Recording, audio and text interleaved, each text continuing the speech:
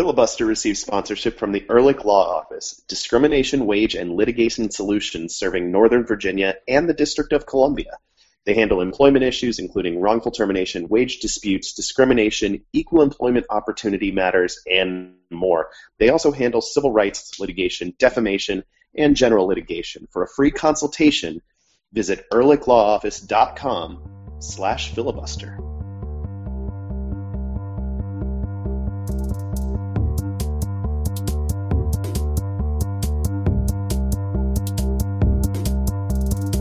So good on the Ultras for the Prince tribute this weekend at RFK. It was understated, which Prince rarely was, but it was really good, I thought. Yeah, and on completely short notice, when they've got some other things going on that are maybe in the front of their mind, not just TIFO for that game, but also their ongoing dispute with the team. So the fact that they had the time to put something together and something appropriate was pretty cool. I was extremely bummed out on Thursday and Friday because, I woke up on my birthday thinking it was going to be a pleasant day, and the first thing I found out was that Prince had died, which is pretty terrible. Completely irreplaceable. So it has been cool to see all the stuff that's come out. Go ahead. First off, way to make it about you. That's very good podcasting. People are listening to this podcast for at least 1/3 my opinions. So, take that, Prince, I guess, even though this is about how bummed out I was that he is gone. It's been pretty cool seeing some of the stuff that's come out since then. But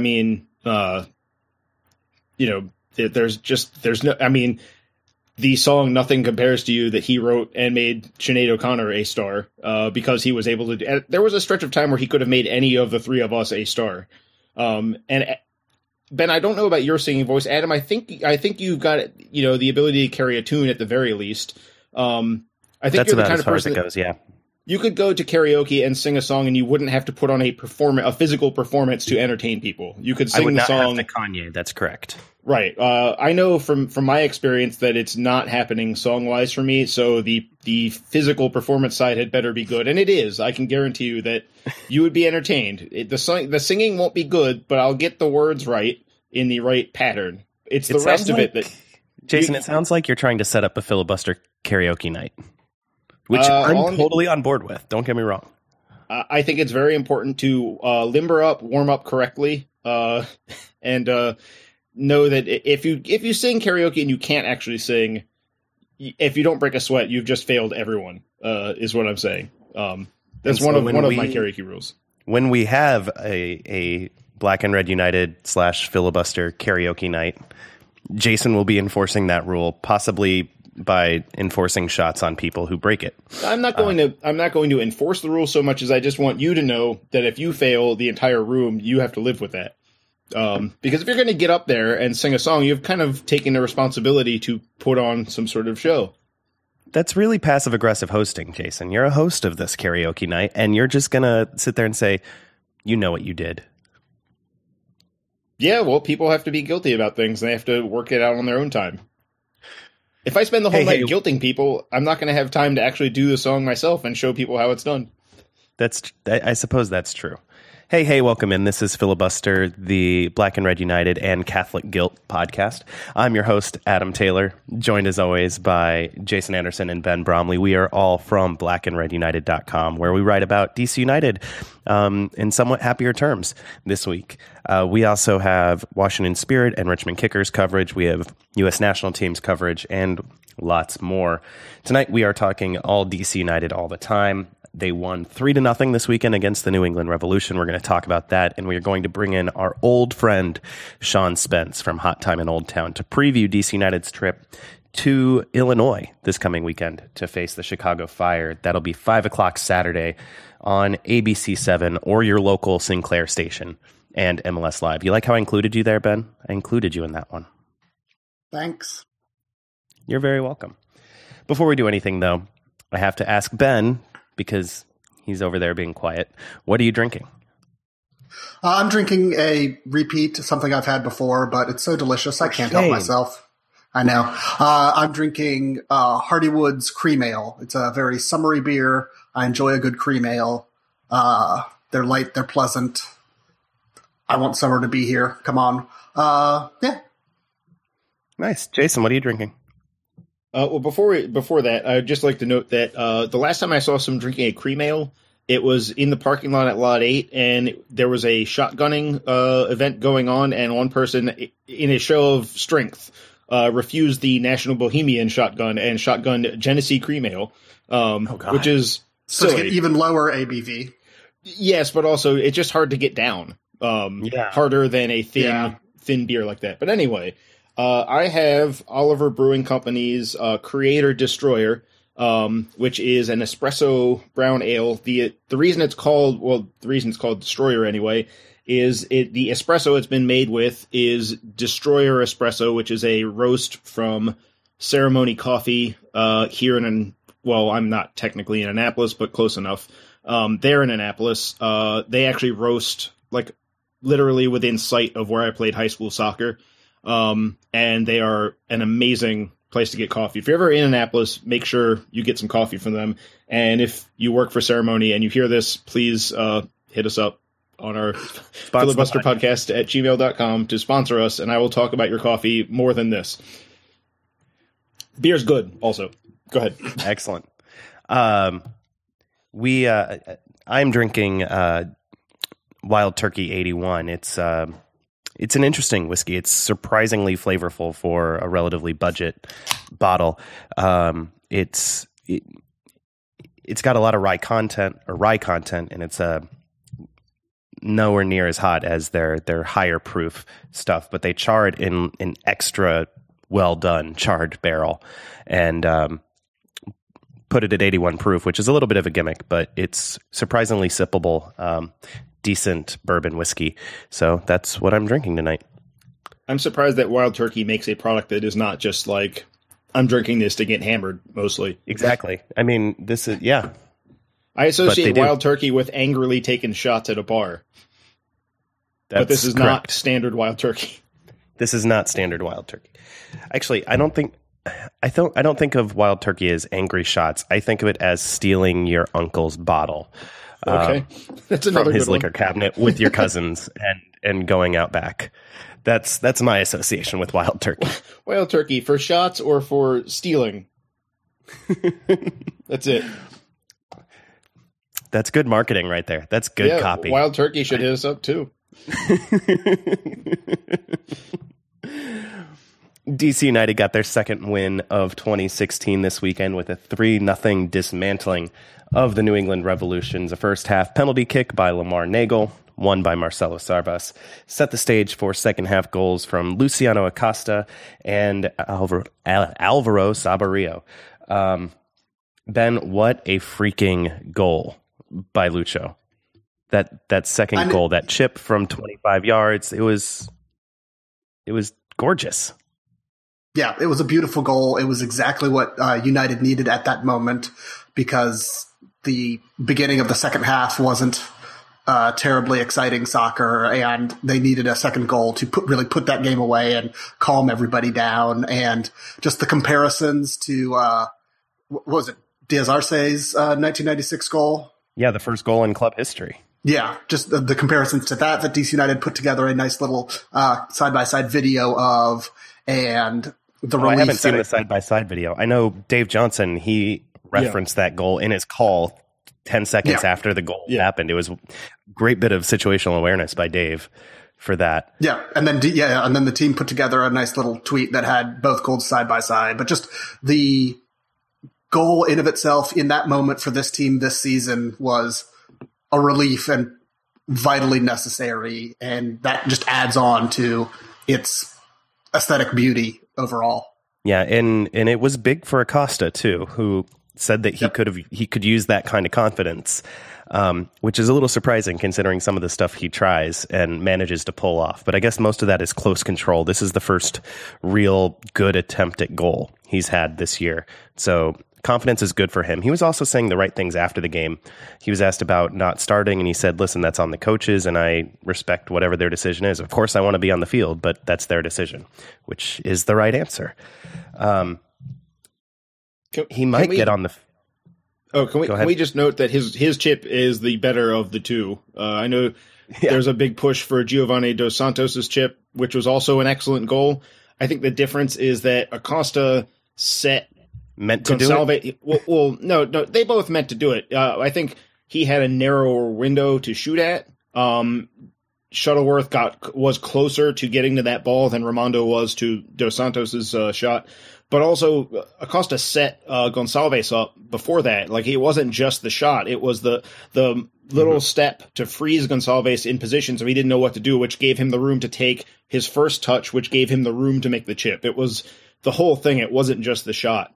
So if you're looking at, I mean, if you're listening to this, you should vote goal of the week for him anyway. But let's not let LA steal this, and let's also not let whatever garbage goal San Jose is going to use their robot voting system to vote for this week, because they've done it the last two. Freaking Silicon Valley. And they're not even voting for good goals. It's just the goal that San Jose scored. So like Wando scores a penalty kick, and I guess that'll be goal of the week this week because democracy. I don't know.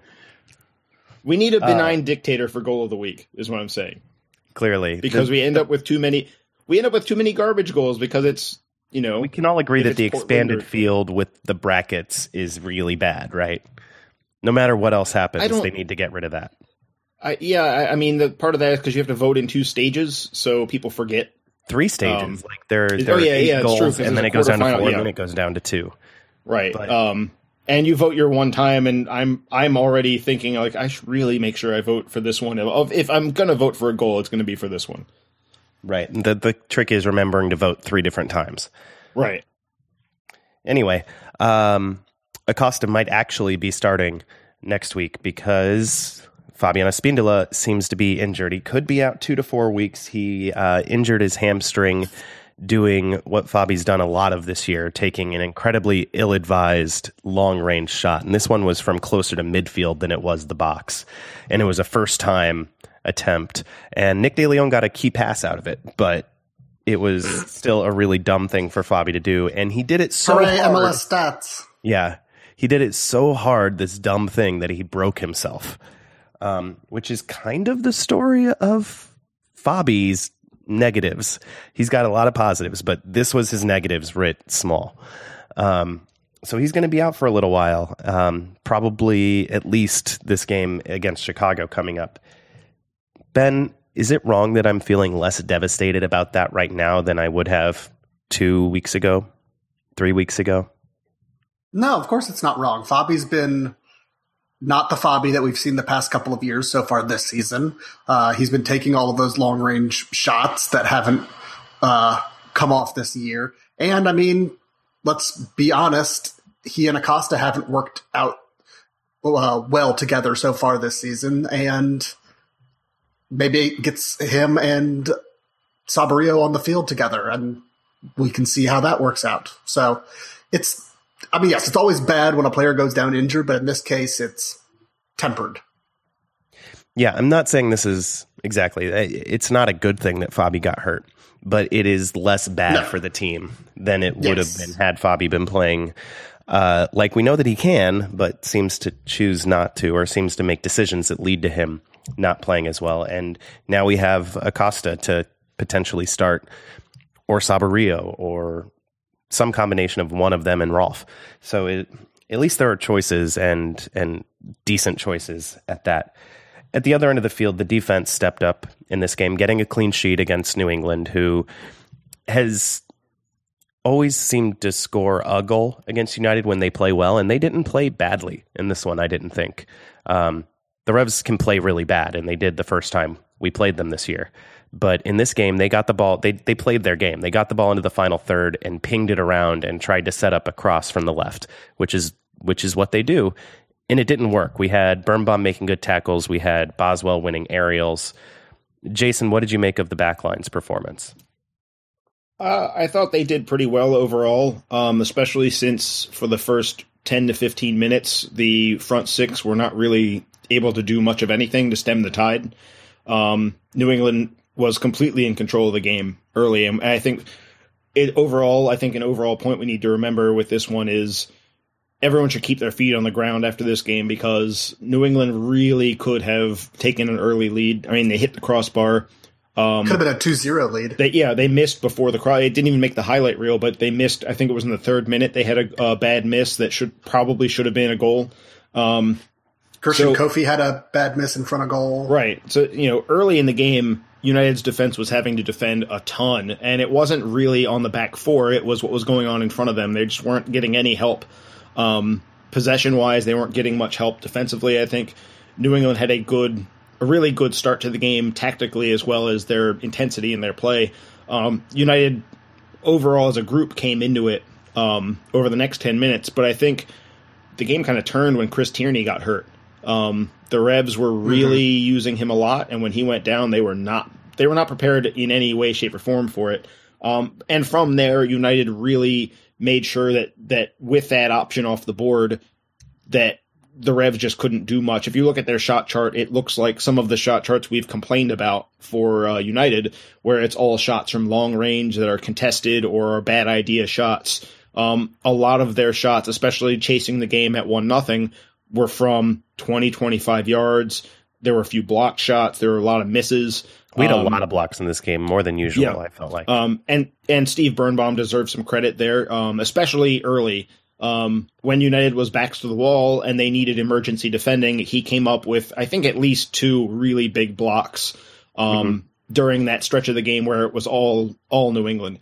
And Bobby Boswell played much better than he has been in the last few weeks. This was a bounce back game for him, and knowing that he listened to our complaints on Filibuster last week and stepped up his game. I will still continue to say that we should consider benching him.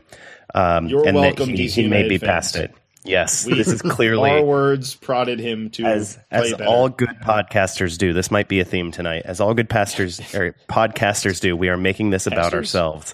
Yes, all good pastors do it too. They make it about themselves and claim credit for soccer players' successes. That is what pastors and podcasters do.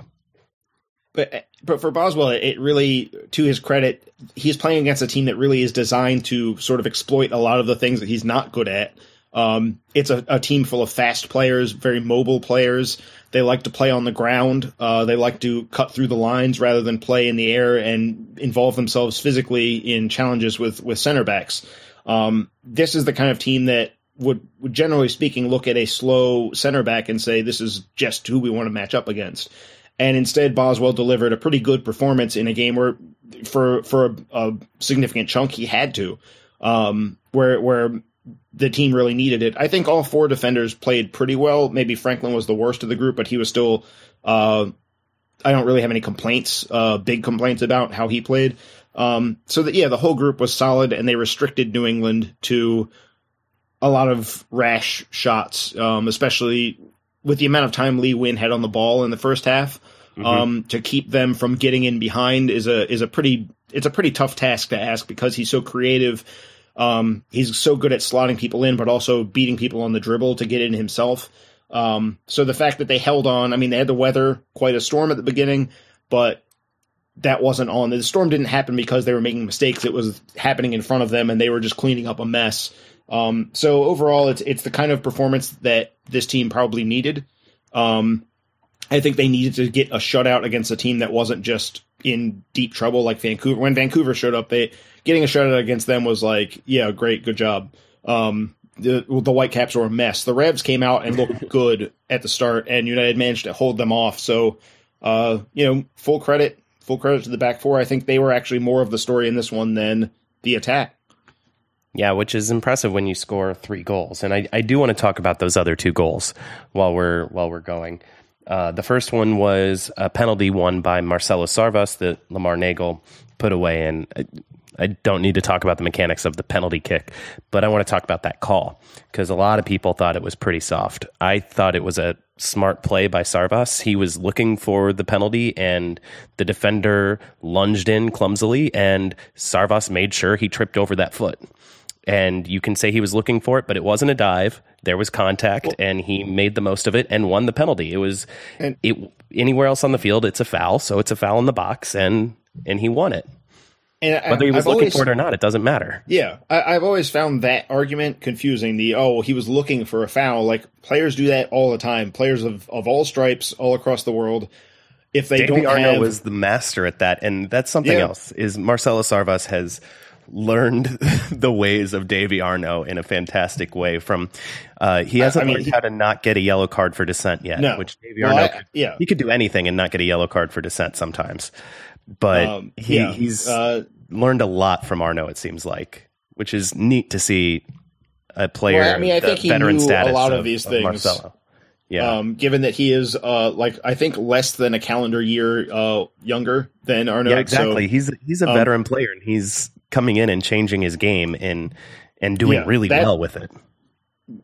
But every player across the world, when you don't have if you're in a situation where you don't have another solution to the problem, getting a foul is just like you see guys go to the corner and then they win a corner kick or they win a throw in. It's the same thing. It's the same. To me, those are all in the same category. And it's not Marcelo Sarvas isn't some cheating player by looking for a foul. He got fouled. I mean, just because he looked for the foul doesn't mean he was not fouled. He got the guy to foul him. He said, you know what you want to do right now? He did a little Jedi mind trick. You want to foul me now. I will say that from the stands, from the loud side, my first reaction was that there was minor contact and Sarvas left his legs and threw himself at the ground, and then it was a dive. But that's from the stands without a replay. With a replay on a computer, which is a sharper view than, 75 yards away, you could see that it's a foul. I mean, I don't know why you would go in so hard, especially when you're looking at players not known for dribbling. It's two defenders on one attacker who doesn't have a passing option at that point. Sarvas did really well to get himself into the box to make sure that if he was fouled, he got a penalty, which everyone should do. If you're on the edge of the box, you have a responsibility to get in there and if the guy's going to tackle you, so be it. Make sure he's tackling you inside that line instead of outside. But Sarvas did it. He changed the game at a moment that United really needed it. It's worth pointing out where that foul happened, which is down New England's left where Chris Tierney had been. And maybe Tierney is a little smarter about his tackle and doesn't make the contact that Watson does, because Watson's a more physical player in general. He's a little more of an aggressive player. And that was, I think, as much as I said the turning point in the game was Tierney's coming off, I think that took the wind out of the sails for New England, but I think United still needed something good to fall their way going the other way. And it was very needed. It was also huge to see someone convert a penalty kick. Yes, that was really nice. So maybe we're not going to, but maybe we should talk about the mechanics of Lamar Nagel's penalty kick, because it actually went in. Right. And it was a really good penalty. Like, where he put that ball was not getting saved. Yeah, even if Shuttleworth had guessed right, that he probably wasn't getting that. It was, but his weird run up did to the corner with power. Right. His weird run up may have been part of the problem for Shuttleworth, because you're expecting a certain kind of run up. There's not too much variation, and for Nagel to get almost straight onto the ball, doesn't it really? The way Nagel did that didn't give Shuttleworth much time to guess what was going to happen.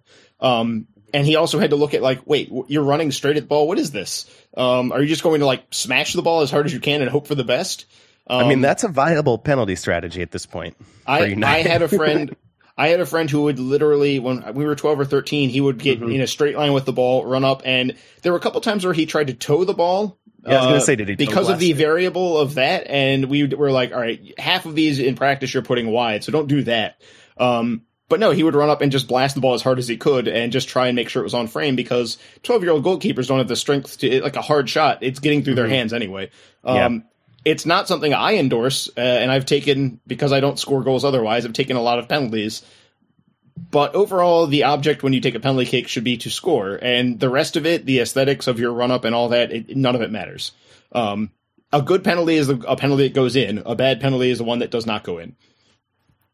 The other goal in this game came from Alvaro Saborio, who, for some reason, this goal was not on Brian Dunseth's instant replay segment this week. I think it's because he got crowded out is why. Yeah, there were a lot. Thank you, MLS referees. Yeah, Dunseth doesn't do what Simon Borg did and go through every single call. I mean, that was controversial. Right. Which he'd be doing 20-minute videos this year. Yeah, that's true.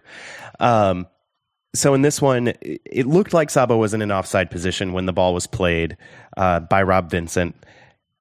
Doesn't matter because the defender tried to play it, ends up playing it incorrectly, and the ball bounces behind him. Sabo manages to get Shuttleworth to just whiff on his dive for the ball and then just touches it home. By the interpretation of the offside law as in 2016, that is the correct call. The defender made an attempt to play the ball, deliberate attempt to play the ball, and that is enough, even if the ball does not go where the player wants it to, if there was no intent behind the actual play of the ball. Ben, I'm on record as disagreeing with this, and I stand by that, even though it helped United in this case. What do you make of this goal and of that particular interpretation?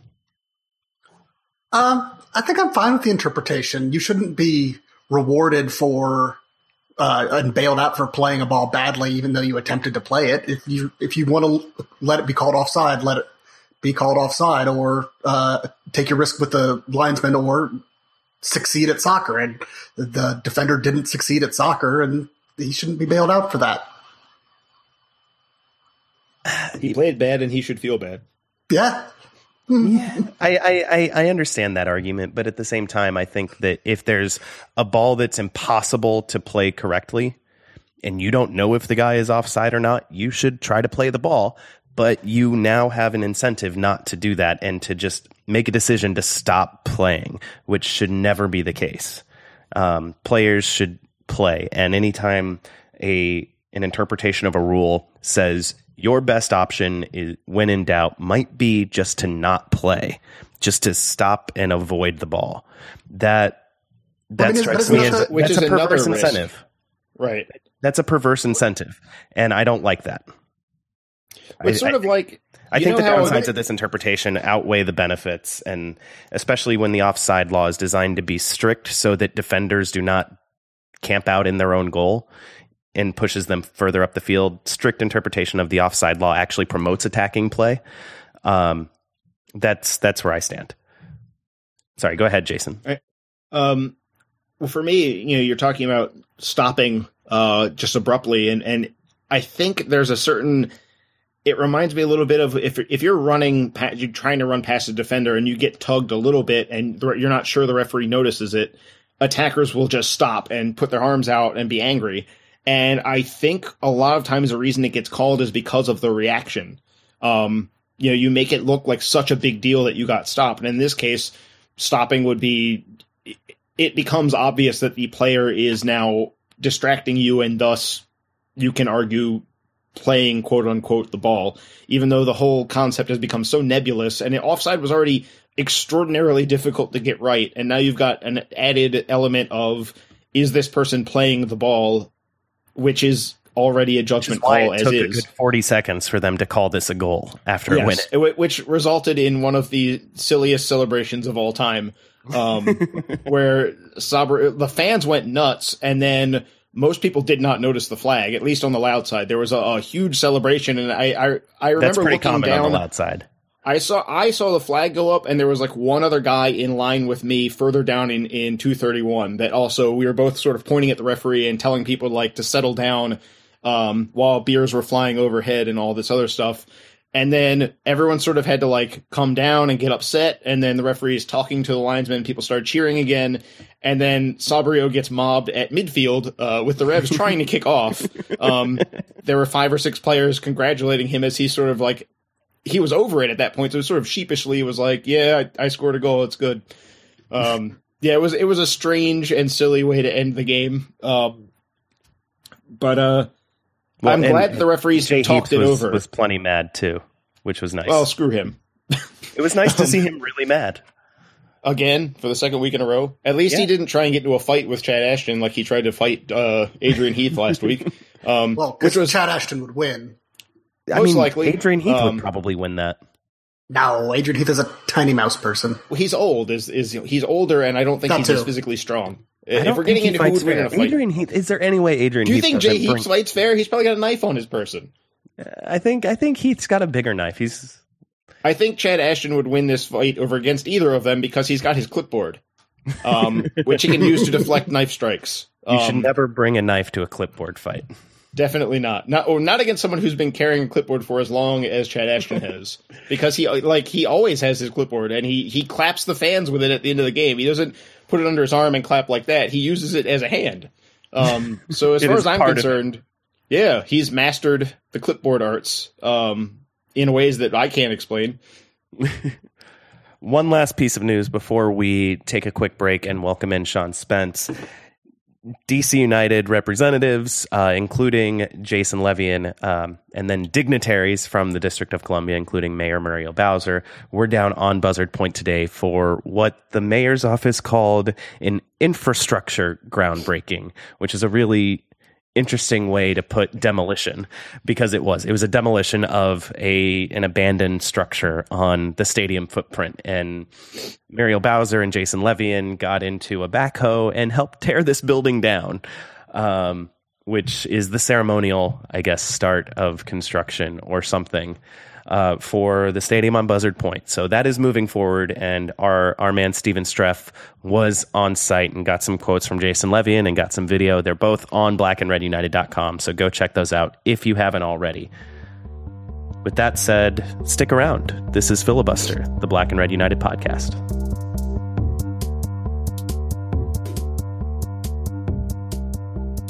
Well, it's a new season here in DC for DC United and for us here at Filibuster as we enter season number 5 of the podcast. Yay, us. Happy birthday, us.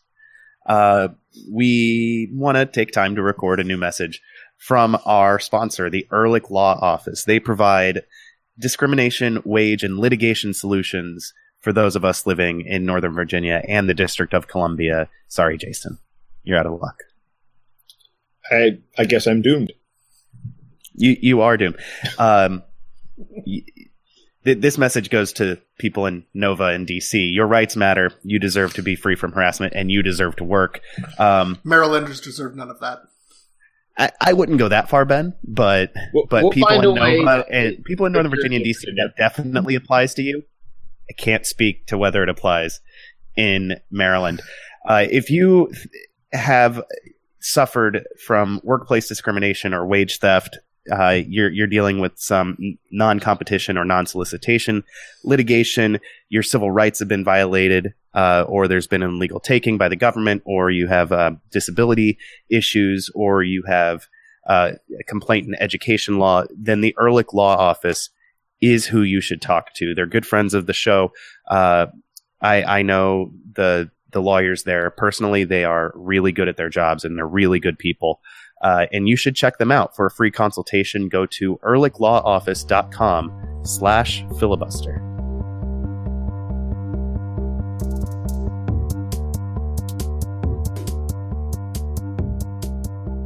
Welcome back to Filibuster, the Black and Red United podcast. DC United will take on the Chicago Fire this weekend, Saturday, 5 o'clock Eastern, on your local Sinclair station and MLS Live. The Fire have just one win this year to go with 3 draws and 2 losses. Lots of draws. It's a very Chicago Fire way to go about things. Surprisingly decent looking win. Their one win, though, over first place Philadelphia Union. And I had to triple check that, but it is true. Very weird. Philly's in first place in the East, and Chicago beat them. So multiple things are weird about that. Also weird is that the Fire scored 3 goals in their first game and have 3 goals in the 5 games since then. To help us try to make sense about that, or at least make fun of it, we have Sean Spence from Hot Time in Old Town, SB Nation's Chicago Fire blog. He's an old friend of the show. Sean, welcome back to Filibuster. Thank you for having me back. And I doubt that I'm going to make any sense of this, but hopefully it will seem a lot funnier once we're done. You know the drill here. What are you drinking? I'm drinking Busch Signature Copper Lager, which is notable for being both affordable and rather strong. Okay.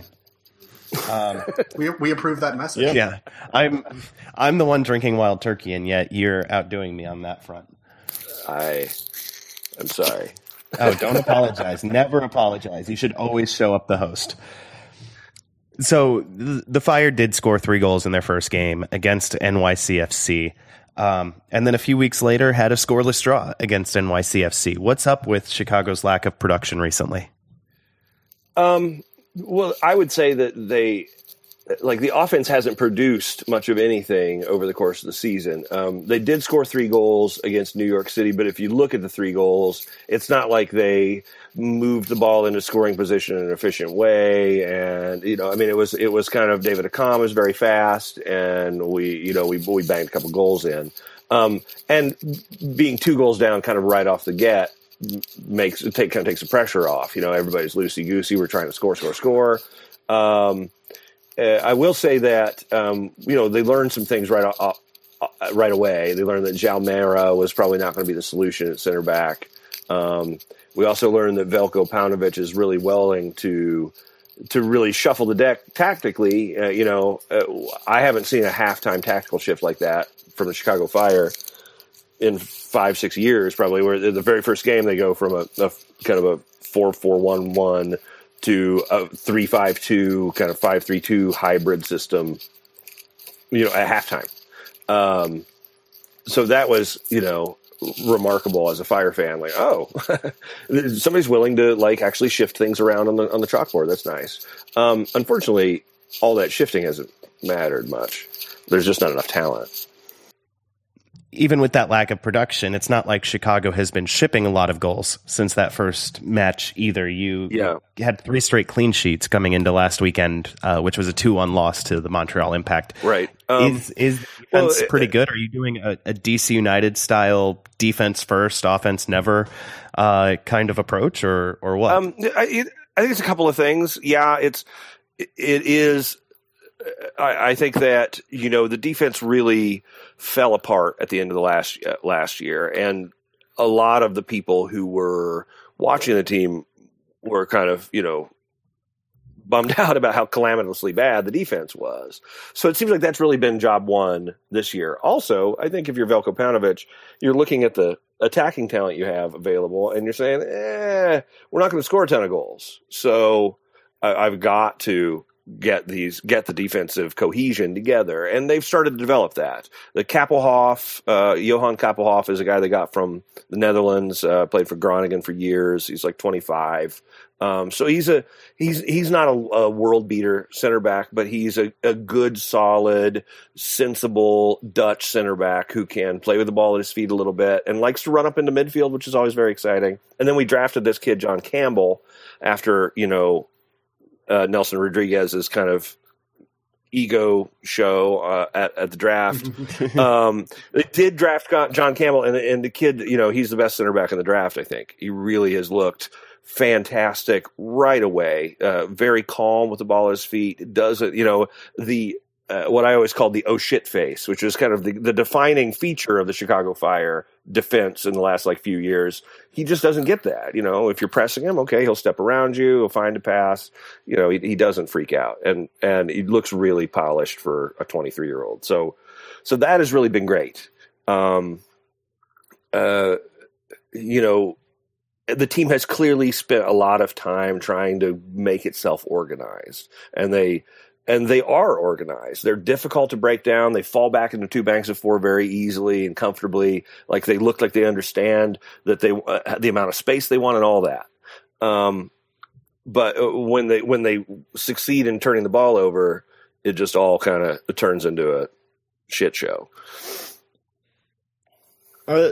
Sean, I guess the first question I've got, since we're talking about a team that's under not just new management higher up, but also a new head coach in Paunovic, how different is it watching a Paunovic team versus a Frank Yallop team?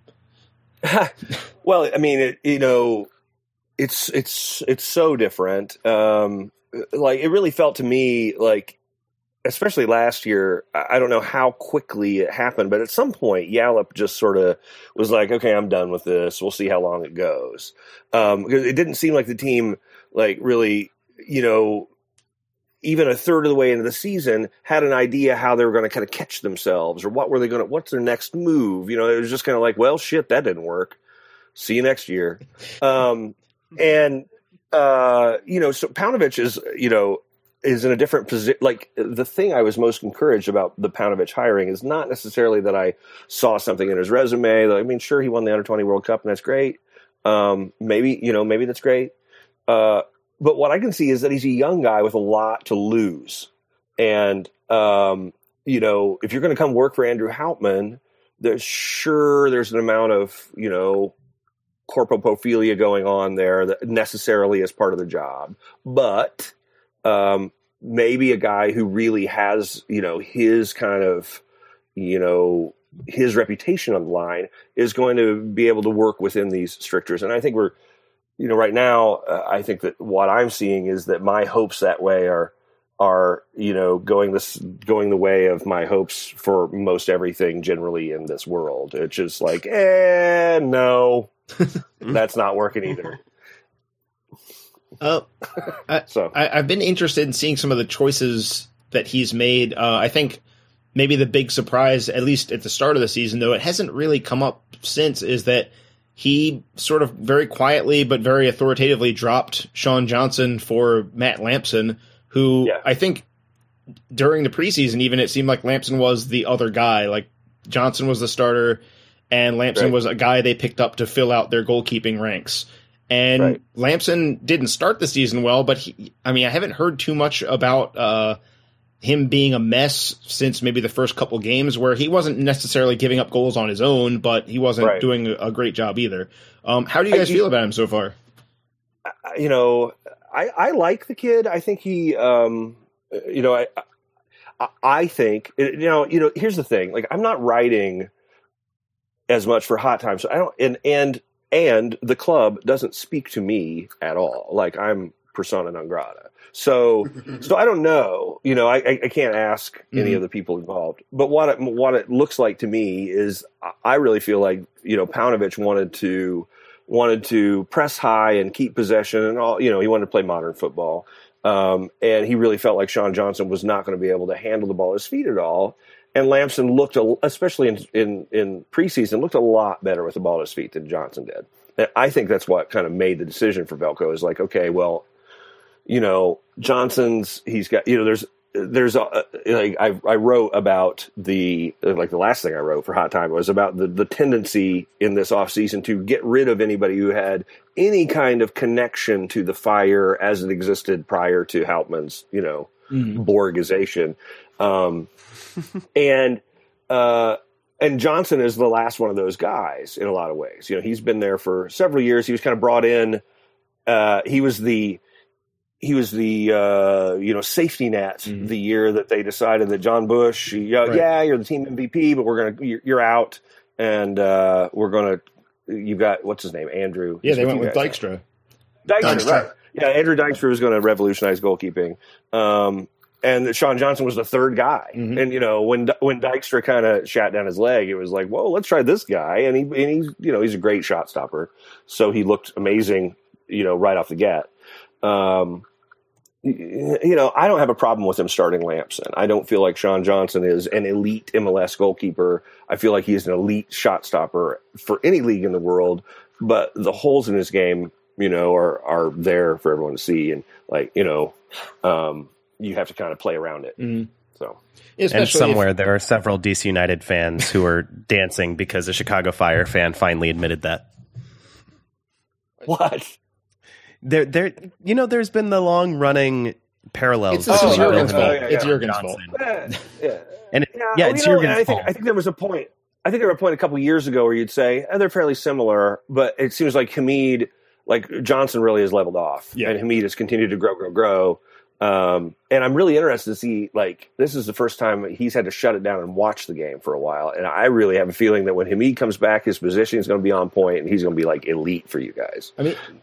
Given that after his cap against Ireland, the story was that he had watched that game 50 times in the next month that came after that. Right. Because it was the off season and he had little else to do. And also because the U.S. gave up 4 goals. So he was like, no, I'm not doing that. So just watch the most painful game tape just you can over imagine. and over Just keep watching it. for improvement. I guess looking at the other end of the field, I've been really interested in seeing that Cochise has been moved around from the normal role that he played under Yallop to he's played as a 6, he's played as a 10, which was amazing. When I saw that, I was like, "There's got to be a lineup error. Like that's got to be that there was a disconnect with the Twitter account, and that we'll see some other thing happening." But that isn't what happened. He was up there. What's going on with that? It's just been strange seeing him moved around so much on a team that has Matt Polster and brought in John Goosens for those roles around him. Right. I mean, it's so hard to know because I don't get in on the conference call anymore, and I can't ask Velko, like, really, what are you thinking? I mean, as I understand it, like the first thing we heard about Cochise when he came over was that he was more of a 10. Okay. That he was an attacking player. And it was really, I think, seeing him in preseason, like, this guy's not a 10 unless he was playing in a system where he was a deep lying playmaker and he was just like firing through balls to wingers or something. Like, I just can't see how he would be the guy who provides that ball. But okay, it's a different culture, whatever. And then I think the Velko is just kind of like, well, I mean, how much worse could it be? Let's try someone up there. Goosens isn't match fit. Mikey Stevens would be a fantastic player on a diamond 4-4-2 team where he could play a pure shuttler role and just kind of be part of the glue. But like he really shrinks from the opportunity to make a difference. So, it's just a psychological thing. Like, all right, well, that's who he is, and we can work with what he is. But they don't, we sold the playmaker to Montreal. So, now the funny thing is, we weren't going to bring it up, yeah, but we're glad this is something that I've noticed really, like very dramatically in the last few months, is that there's a significant portion of every fan base that no matter how dumb or ridiculous the move is, they will adopt a kind of knowing person. Like there's this kind of really strong tendency to want to side with the power, and that, like, I've seen that in our, like, the fan base of the Fire. Like people kind of all of a sudden are like, Harry Shipp wasn't all that, and maybe like, what are you talking about? I mean, he's not the greatest attacking midfielder in the history of American sports, but I mean, he's really good and he's free. Yes. He doesn't cost you any cap money. Like, what the fuck are you talking about? Have you ever played Football Manager? Seriously, just play it for like 10 minutes. And you will see why he matters.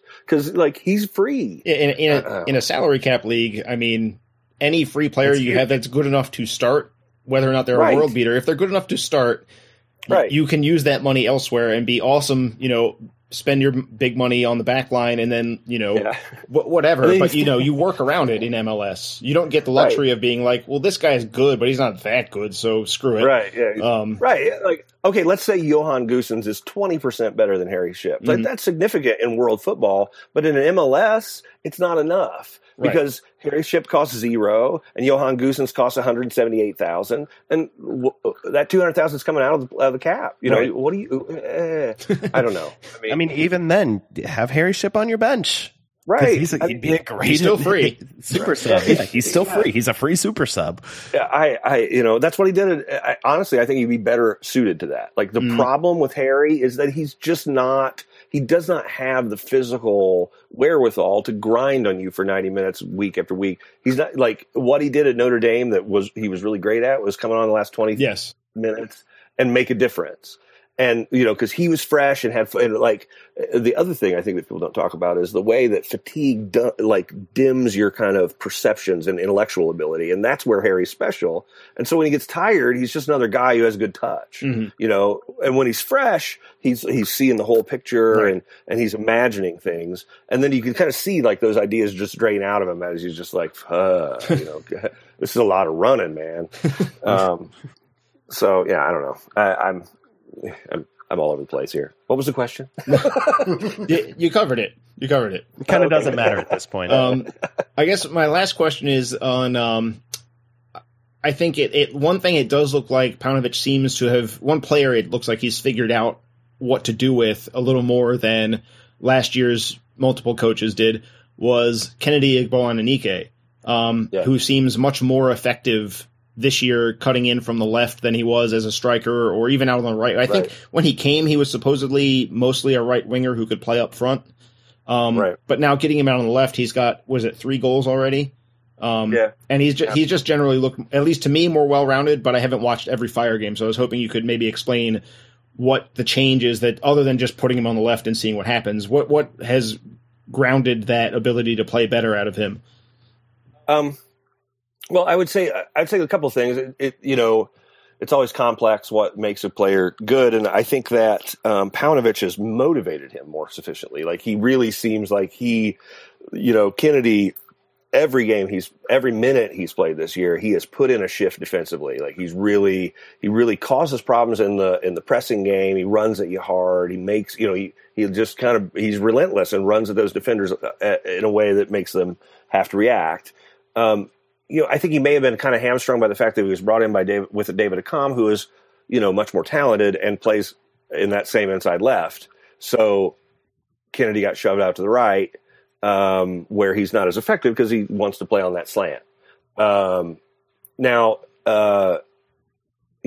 be interested to see how I have a feeling you're going to see Kennedy on the left and Accam on the right when Accam comes back, unless they bench Gilberto, which is the other designated player who's terrible. Poor old Gil. Yeah. No matter where he goes, he'll be poor old Gil. He'll never get a lick of that brass ring. Man, Kennedy, like his effort has never been a problem, but it's really, his work rate has jumped up a notch this year.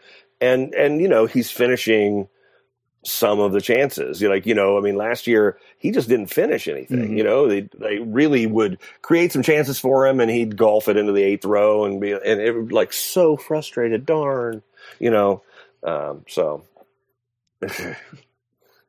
So we already answered a little bit of my question, but I do want to get back to Gilberto.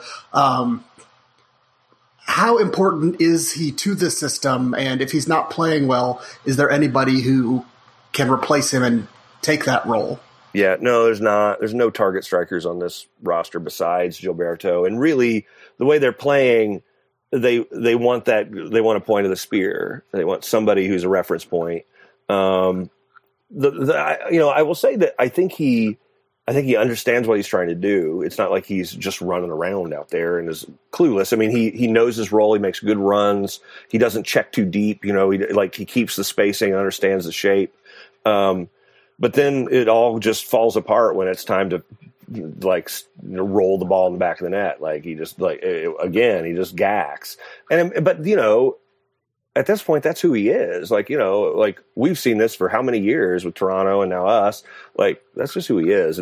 And it, it feels like it's a little disingenuous for the Fire or us to expect any more from him because it's just, look, how many times you have to see this before that's what I am, you knew what I was when you got me.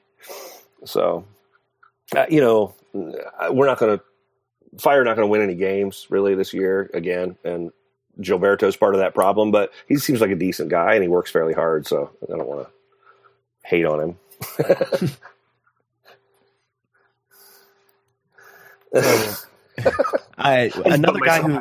Another guy who's pretty famous in Chicago for not really putting the ball in the net is Patrick Nyarko, who we got from you this offseason, joining Chris Rolfe. They almost combined for a beautiful goal this past week. Yeah. Rolfe got held up a little bit, probably a smart defensive play. Some of it's Rolfe not quite being 100% of who he is. But I just want to let you go on for about a minute about how much you miss those two guys.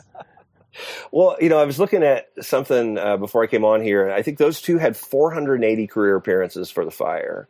And the current group has something like 270 something. That is quite a stat to pull.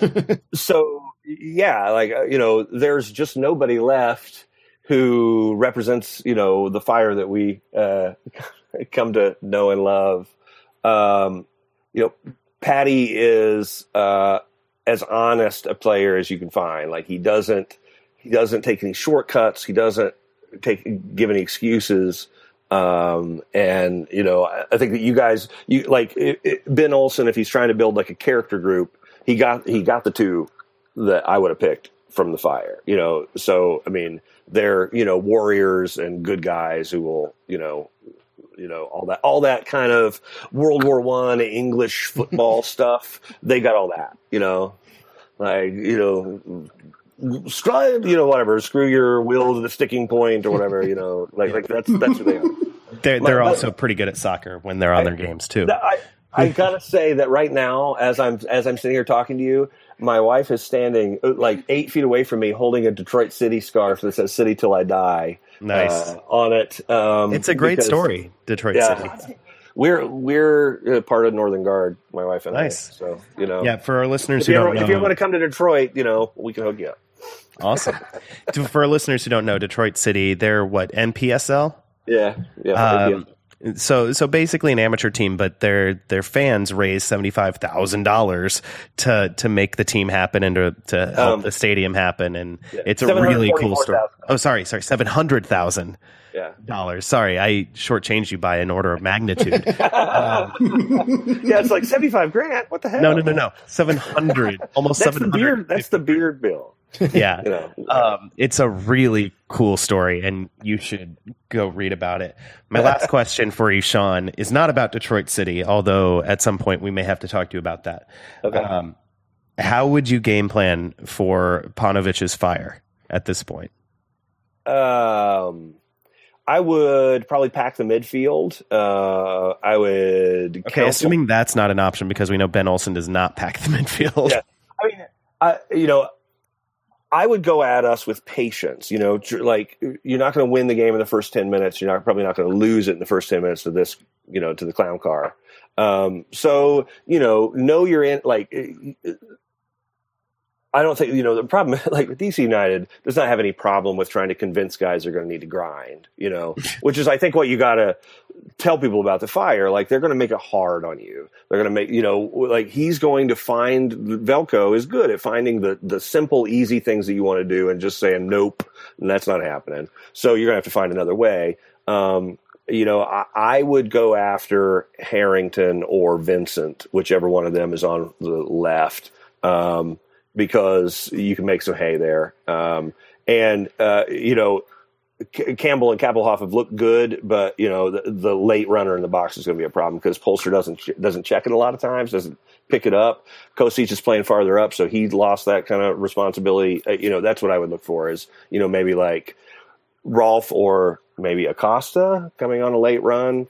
That's where I would look. All right, maybe even Nick De Leon makes that late run. Oh, man, Nick De Leon. That's right, he's playing in the middle now. Yeah. Very exciting. Sean, thanks for coming on the show, man. Absolutely. Thanks for having me. Why don't you tell our listeners where they can find you online? I formerly was the editor of Hot Time in the Old Town, a Chicago Fire blog. I'm still around now. You can find me there, or you can find me on Facebook and mock me relentlessly. I'm good with that. And you've got an interesting Twitter handle too.